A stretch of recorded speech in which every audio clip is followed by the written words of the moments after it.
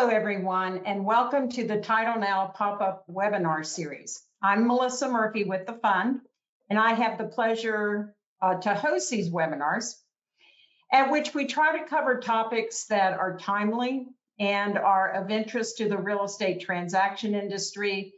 So if you have any suggestions for topics, reach out to me and let me know what you would like to hear about. You can email me, you can call me, email's easy. mmurphy@thefund.com. And a reminder that we also push the audio version of these webinars out on our podcast, which is also conveniently called Title Now. This is a great way for you to listen to the content again, which I'm sure you will want to do over and over again, but also share it with your colleagues. And it's super easy to subscribe to the podcast. You can get it through whatever channel or source you get your other podcasts from. So please subscribe today. I would love for you to be one of my regular listeners. Today's topic is very timely, definitely falls into that category. Geographic targeting orders have been with us for 7 years now in Florida. But the coverage was originally limited to just 3 counties, Miami-Dade, Palm Beach, and Broward. And the GTOs kept getting extended. And so we got into the habit of anticipating each of those extensions. So we weren't ever surprised when we got the extension 1 or 2 days before the deadline would have expired. And fund members doing business in those 3 counties have figured it out. They have incorporated the required analysis and filing into their workflow. It's pretty much business as usual for those folks. But with the most recent GTO extension, we were a bit taken aback. Not a lot, but a bit. Because the GTO was expanded to cover 8 more counties in Florida. There's long been talk in Washington about the desire of FinCEN to expand these nationwide, which is why we weren't too surprised that it got expanded in Florida. And I guess to some degree we should be grateful. It's only 8 more counties and not more. But this does affect a whole lot of fund members. And those of you in those 8 counties probably tuned out of our webinars and information about all the procedures and information that we produced to support members that must deal with the requirements of the GTO. But of course, we always want you to be prepared for whatever challenge comes your way. So today's webinar is all about FinCEN GTO compliance for those of you who are fairly new to this topic. So who better to have with me but Jay St. Lawrence, our regulatory compliance counselor, Counsel. And Jay's here to fill you in on what you need to do. So Jay, thanks for being here. My pleasure, Melissa. Oh, I know it is. So first, before Jay shares all of his knowledge with you, let's do some housekeeping things. We do encourage your questions. And put those in the questions area. It's on the right-hand side of your page there. We will do our best to answer the questions at the end of our presentation or our conversation. And if we can't get to your question because we run out of time, I am respectful of your time, then we will try to reach out to you individually with an answer. And we have with us monitoring those questions one of our underwriting attorneys, Princey Valiatho-Daddle, who is an expert next to Jay on this topic, so she will be very helpful. Let's get started with some basics, Jay. So what resources does the fund already have available that can help members with compliance? So besides the information on the info center on the fund website, which has links to the new GTO and other information and bulletins from Melissa in the past, the guts of this thing is providing this mandatory report, right? You got to do the currency transaction report. And I think that's the part, I think lawyers can wrap their brains around what we're doing here pretty well. We are, reporting the 25% or more ultimate beneficial owners of these business entities doing these cash purchases. We have a couple of videos for you, and they are in the on-demand training library section of the fund website. One is called the BSA e-filing account setup, because you file these things online. So you got to set up an account with the banking. BSA is the Banking Secrecy Act, and that's what all of this sort of relates to. So we have an entire video on how to set up your account. And then we have another video on how to complete a currency transaction report, and it's called How to Complete a Currency Transaction Report. And those are both in the same area of the fund website. And again, it's not the on-demand webinars. Don't go there. You won't find it. It's the on-demand training library. That's still under legal education on the fund website. And let me say this, Jay, that putting on my hat as a member, I went on the fund's website. I clicked on the information link at the top. I went to the education section, clicked on that, and boom, those two webinars popped up right away. So it is really easy to find on the website. Good to know. Existing resources are there. They're very helpful. But let's go ahead and cover some of that stuff today in this webinar, so people will be able to absorb some of that information and know what they're kind of looking for when they go to those webinars. So give us a really high-level summary of the factors that a member must look at to determine whether a transaction must be reported. Before we even get to what is it that you have to report, what are the indicators in a transaction that it's going to be covered and require reporting? Well, I mean, you want to look right at the GTO, which is fairly, readable, especially to attorneys. I don't think any, lawyers will find it too challenging, although the wrinkles can be tricky. So you are looking at a purchase of residential property. The GTO says primarily designed for residential use. So it doesn't matter how many units or what size, it's residential property. It's by a business entity, and that could be basically any kind of business entity, although somewhere along the line we got a clarification that does not include trusts, but other types, corps, LLCs, partnerships, buying residential property in one of these locations. There is a purchase dollar threshold, which is $300,000 now. If you were only paying attention back at the beginning, it used to be much higher, but now with the $300,000 threshold, it's probably going to cover virtually any residential transaction you can think of. It has to be made without an institutional loan, and conceptually, it might be helpful. I don't want to throw too many curves or anything, but it might be helpful to think about what's being done here. Is the government wants to be able to identify people who are making these purchases for anti-money laundering purposes.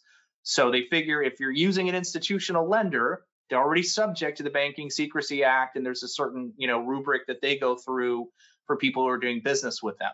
So one of the things that brings you under the GTO requirement is not having an institutional loan. If you have one of those, you're out from under this thing. And also, an additional requirement, which I guess corresponds to that, is that you're using a form of payment like a bank draft, cash, cashier's check, something like that. And we don't discuss it a lot, but another requirement, the reason why we're all involved, is that title insurance is being issued. So, well, that's a point that I think is important, because to whom are these GTOs directed? The underwriters. The underwriters. They have co-opted our industry, and again, I'm not making a judgment or editorializing, but the Treasury Department is behind FinCEN. FinCEN is a financial crimes enforcement network. It's a division of Treasury, which is part of the federal government, of course. And what they have decided is they have co-opted title insurance underwriters and their agents to be responsible for doing this reporting. I guess the obvious logic would be we're going to be involved in most of these transactions, so we are in a position to see when a business entity of unknown beneficial owners is purchasing residential property in one of these areas for $300,000 or more. Therefore, they have touched us and said it is your job to do this. So you've already mentioned this, but I want to emphasize it, that there is an obligation to file a form, and you mentioned the name of the form. The Currency Transaction Report, or CTR, since we love letters. Currency Transaction Report, CTR, yet another sort of acronym that we can throw around. But is that all done online now? Yes. Yeah, that's how this is not a paper process. And this is another trend for all kinds of government reporting when we get into the Corporate Transparency Act next year and so forth. You have to go online, set up an account, and submit electronically. That's the only way they want it. So if a member has questions about whether their transaction is covered based on the parameters that you outlined, or getting the online account and filling out that CTR, is there a place here at the fund that they can easily send questions? Yeah, you can contact us. I believe, Melissa, that there's still an email address, right? For regulatory compliance at thefund.com. Okay. Just me. Yeah, that'll go to me. Yeah, regulatory compliance at thefund.com, all written out. You can also, if you have substantive legal questions, definitely contact us or call me or talk to Princey. If you have substantive legal questions on how it works, if you are caught up in, I'm in the middle of the form and I'm stuck on, checkbox 36A, I would recommend you call the fund and ask for the paralegals are experts in this area as well. If you're stuck on the form itself and the nitty gritty of that, they gave me a phone number, 800-432-9594, familiar, and option 9. So It's option 9. Yeah, it's option 9 on the fund directory to get to a paralegal who would be trained on the use of the forms themselves. And I don't mind trying to answer those questions either, but they're going to be better because they deal with it all the time on the nitty gritty of answering the forms. If you have questions about how this works, whether it applies, that's more regulatory compliance. I give them that phone number again. Yeah, and I could probably drop it in the chat. Here we go. Let me drop it in the questions box here, and maybe that will be helpful to people. That's why Jay's here. Yeah, here we go. What are some typical questions that you get from members that you've experienced so far?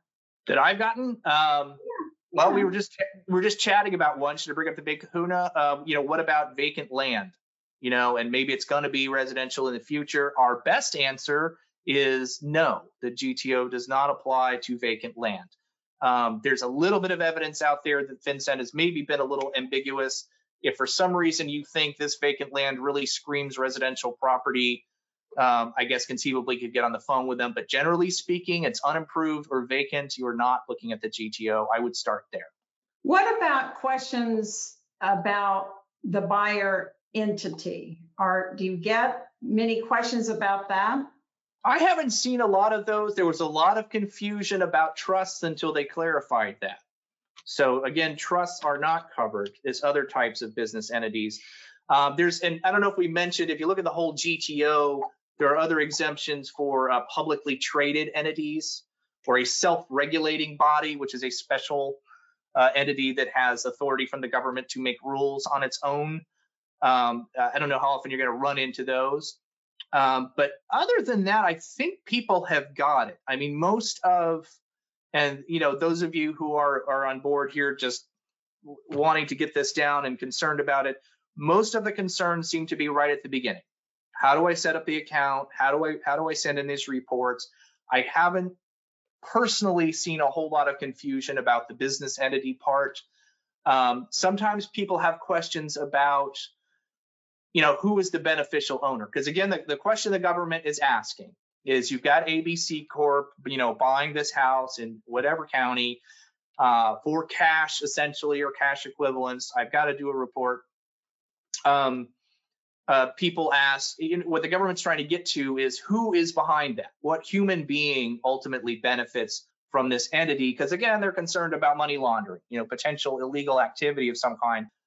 The beneficial owner threshold is someone who owns or controls 25% or more And sometimes people get tangled up in, who owns how much, and is this, do I have to report? If nobody owns at least 25%, you don't have to report. And that sometimes is the case. What about nonprofits? Nonprofits came to us the other day, and scrambling around as best we can tell, it's not that they're exempt, but they don't have owners. So if it's a true nonprofit, there is no general exception in the GTO for a nonprofit. And sometimes people use that word loosely. If it's some other type of semi-charitable organization, that's different. If there is an owner, I would say, or owners, I would say that it would still be subject to reporting. But if it is a true nonprofit organization, they only have a board. They don't have equity interests assigned to anyone. So I don't see how you would report anything in that regard. And that's our best answer on that. I just thought of a critical piece of information that you and I have both glossed over, and that is reminding people of the 8 new counties that were added. Yep. Hillsborough, Pasco, Pinellas, Manatee, Sarasota, Charlotte, or Collier. So clearly, FinCEN is picking up the West Coast of Florida in this most recent GTO. So you don't ever get a member that calls you and says, I've got a transaction that is covered, and the buyer will not give me the information that I need. What do I do? I have heard of that. I don't know if I have personally received that question, but that's certainly within the realm of possibility. I don't see how you can close. I mean, if you have determined, and we here at the fund are with underwriting and trying to help with real estate related information. We are not ourselves the government authorities, but to close that and not do the report because you didn't have the information would be breaking the law. And unlike there are certain places where you're reporting things to the IRS where someone won't give you their ID number or something, you can file an affidavit and say, I tried. That is not true as near as we can tell for the GTO. I don't think there's any way to report and say, hey, ABC Corp did this thing that should be reported, but they won't tell me who their beneficial owners are. I don't think that exists. So I think you have no options there. And I frankly don't see how you would close. And I think that's what our answer has been to people calling. I know people have called with that in the past. I haven't tackled that myself, but it makes sense that someone would say, and that might be exactly the people the government is trying to apply this to. It's people who would rather not give out that beneficial owner information. Well, so I think you had a problem there. It's possible that because these things have been around for 7 years, that the word has gotten out for the people who are seeking to hide their money in cash residential transactions. The word has gotten out. So we might face that problem now again with the addition of these 8 counties, because it just might take some time for the word to trickle out to those folks that are interested in not disclosing who they are, even though they're paying $750,000 cash for a condo on the Gulf. That may come up again, but certainly your advice is spot on that you just can't close that transaction. I think that's true. And I agree with your point. I think that, anyone who is sophisticated, who is really trying to engage in very sneaky illegal activities, there are ways, that fairly obvious ways they could avoid this whole thing, if they wanted to. So I don't know. I would agree with you. I would expect, a rush at the beginning, maybe of some confused people who didn't realize they would have to disclose this information.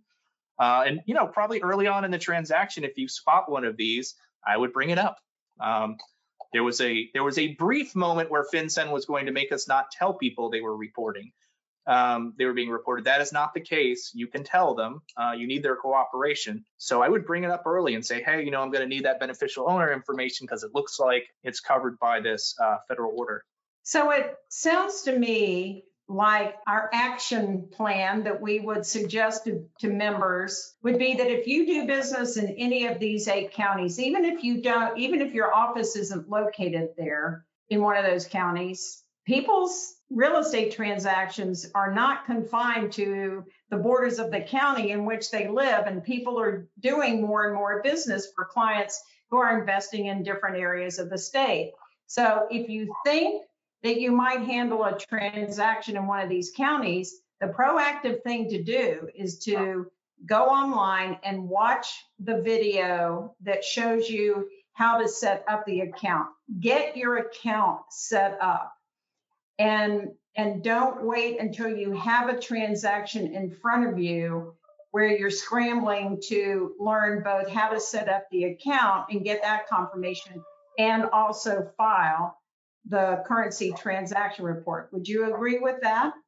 Yeah, absolutely. And I think there was some discussion of that in the questions box as well. Yeah, I would, if you're in one of these counties and you're in transactional real estate, I would set up your account. You don't want to be, I mean, we're all, fairly sophisticated in the world of computers and internets and things like that now, as I call them internets. But, everything has snags. Melissa, you and I were just talking about, using the online platforms and giving yourself plenty of time for a webinar like this to make sure that everything's running smoothly technologically. So yeah, you definitely don't want to be sitting there at the closing table trying to figure out how to set up your BSA account. We would encourage everybody on this call, when you leave here, if you have a few minutes this afternoon or tomorrow, go ahead and do that. Jay is obviously more skilled at multitasking than I, because he's also monitoring the questions. But Princey, what kinds of questions do we have that we can answer for members today? So one of the main questions, a lot of the questions coming up are in relation to private lenders, hard money lenders, to see if there's a seller financing or buyer financing, if it needs to be reported. And so to them, the GTO does make clear that there has to be a bank loan or other similar form of external financing by a financial institution that actually has an obligation to maintain an anti-money laundering program and an obligation to report suspicious transactions. So those are the factors that you want to consider, and most hard money lenders actually don't. So that was a frequent question. Jay did answer some about maintaining an account. One of the questions came up is it possible to encourage clients to make the cash purchase in their own names and then quit claim it to the property of their LLC? I don't know of any restriction on doing that. The GTO doesn't say anything about that. So yeah, if somebody, again, that kind of, if you think about, that's not even really frustrating the purpose of the law, because, I guess you're saying, yeah, if the person makes a cash transaction as an individual human being, is that being tracked? Yeah, maybe not. But there's no prohibition that I'm aware of anywhere in the GTO where someone couldn't do that. I mean, if you don't, and there are other instances, I think, in real estate law where you can do something and then do something else.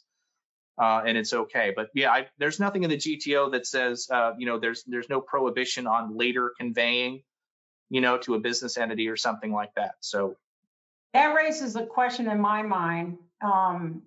So Princey and Jay, is there a time frame, a deadline after the transaction that this filing has to take place?